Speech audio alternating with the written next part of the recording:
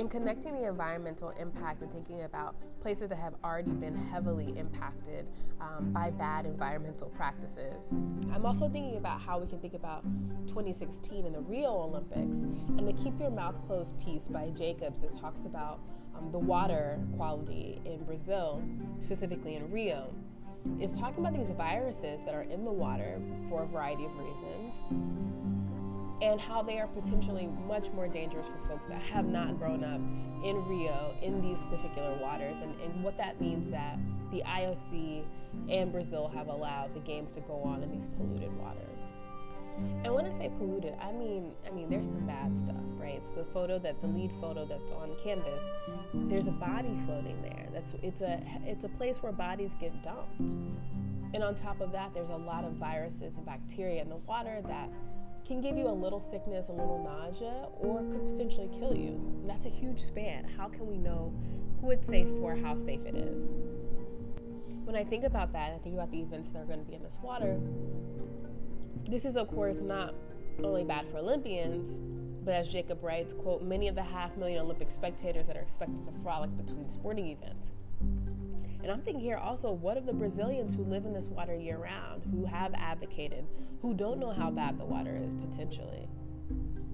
And what we learned in the piece is the water is far more contaminated than previously thought, which is interesting. This previously thought might have been skewed by politicians in Brazil in the interest of an Olympic Games.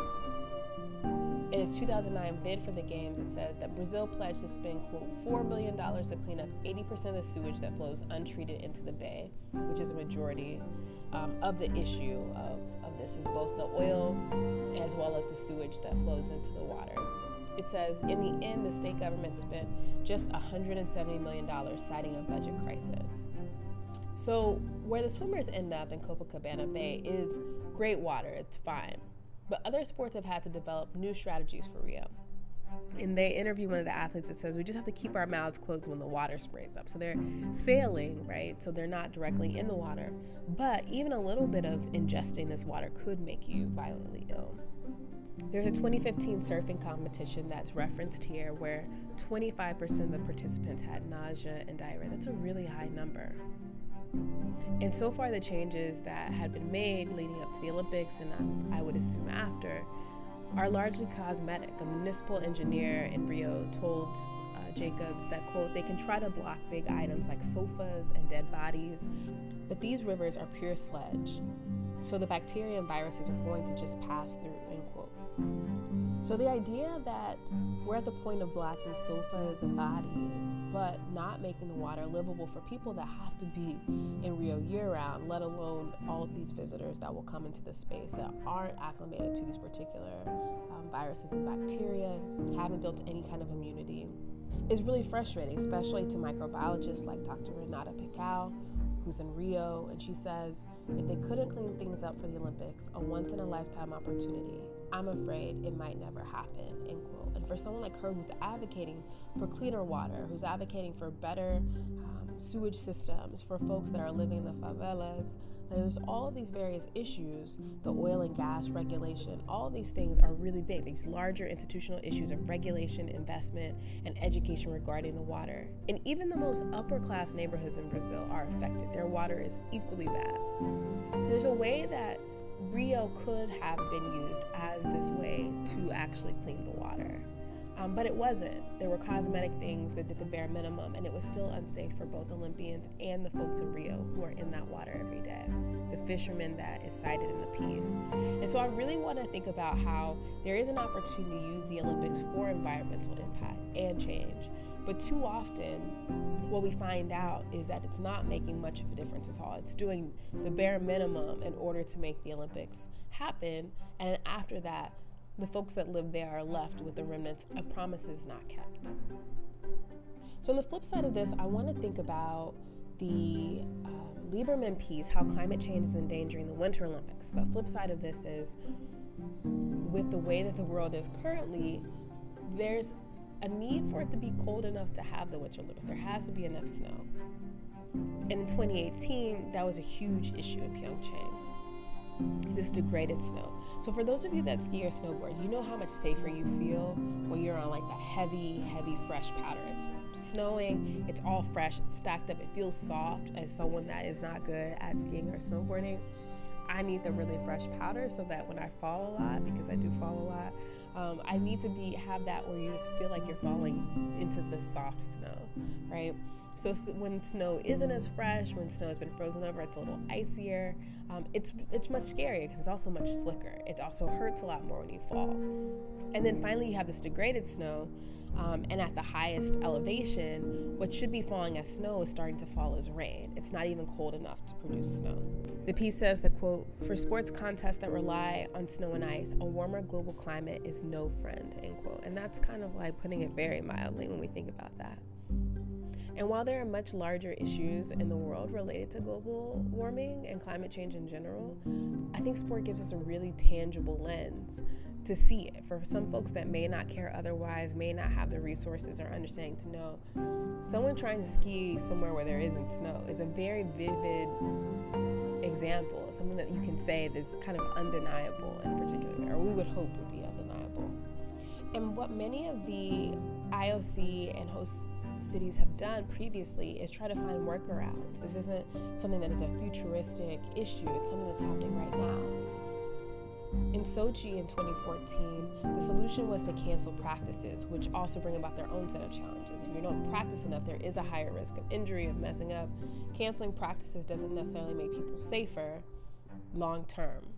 There's a really troubling quote and a statistic here that if we don't change what's happening currently, only 8 of the 21 cities that have previously hosted Winter Olympics will be cold enough to host in 2100. And even if we hit all of the Paris Agreement goals established in 2015, only 12 will be suitable by the end of the 21st century. That's our best case scenario. This has affected not only host cities, but also training facilities, where the piece says that training for the games has become complicated by these increasing temperatures. Athletes have to travel further and further to reach places where there's still enough snow and ice to train. And then, of course, the irony of that is with the carbon emissions from flying further and further, from driving further and further, are only exacerbating the larger problem. There's an aerial skier that's quoted here, John Lillis. He says, quote, "You see videos of people skiing on glaciers back in the 80s and 70s, and half of that glacier doesn't even exist anymore," he says. So then I guess I want to end with thinking about some of the solutions. First is what the Olympics offer. They offer a site for experts to meet to solve some of these global issues. Pyeongchang had a forum on the Earth and its citizens, which focused on future sustainability. There's a way that the Olympics can bring the world together for sport, but also more and more Olympics are also helping scientists bring folks from around the world, experts, to help report on what they're doing, what we could do collectively, globally, to help fight this.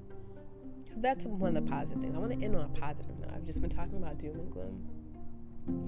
I also want to shout out groups like Protect Our Winters. These are nonprofit advocacy groups that raise awareness concerning climate change and winter sports. Again, sports offering a really tangible way to see the effects of what we do to the environment. And finally, I want to think about climate change activists that are also Rio Olympians and organizers. As we begin to think, looking ahead to next week when we think about protests in sport, I want to think about what that means for athletes to also be advocates when we think about things like climate change. I also want to think about how interesting it is that the Rio Olympics featured climate change science prominently in the opening ceremony.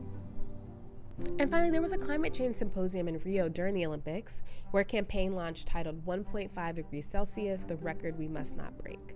And it focused on raising awareness about the impact of global warming through a very tangible number, 1.5 degrees Celsius, which would inundate low-lying territories, affect food production, and have other social, economic, and health-related threats around the world. 1.6 degrees of warming is the best estimate for when the melting of the Greenland ice sheet becomes irreversible. It's considered the point of no return.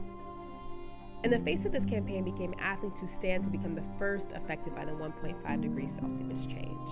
I'm thinking here of Richard Simeon, one of my favorite athletes from the 2016 Olympics. He's a track athlete from the Marshall Islands, a place extremely aware of the danger should the 1.5 degree marker be reached.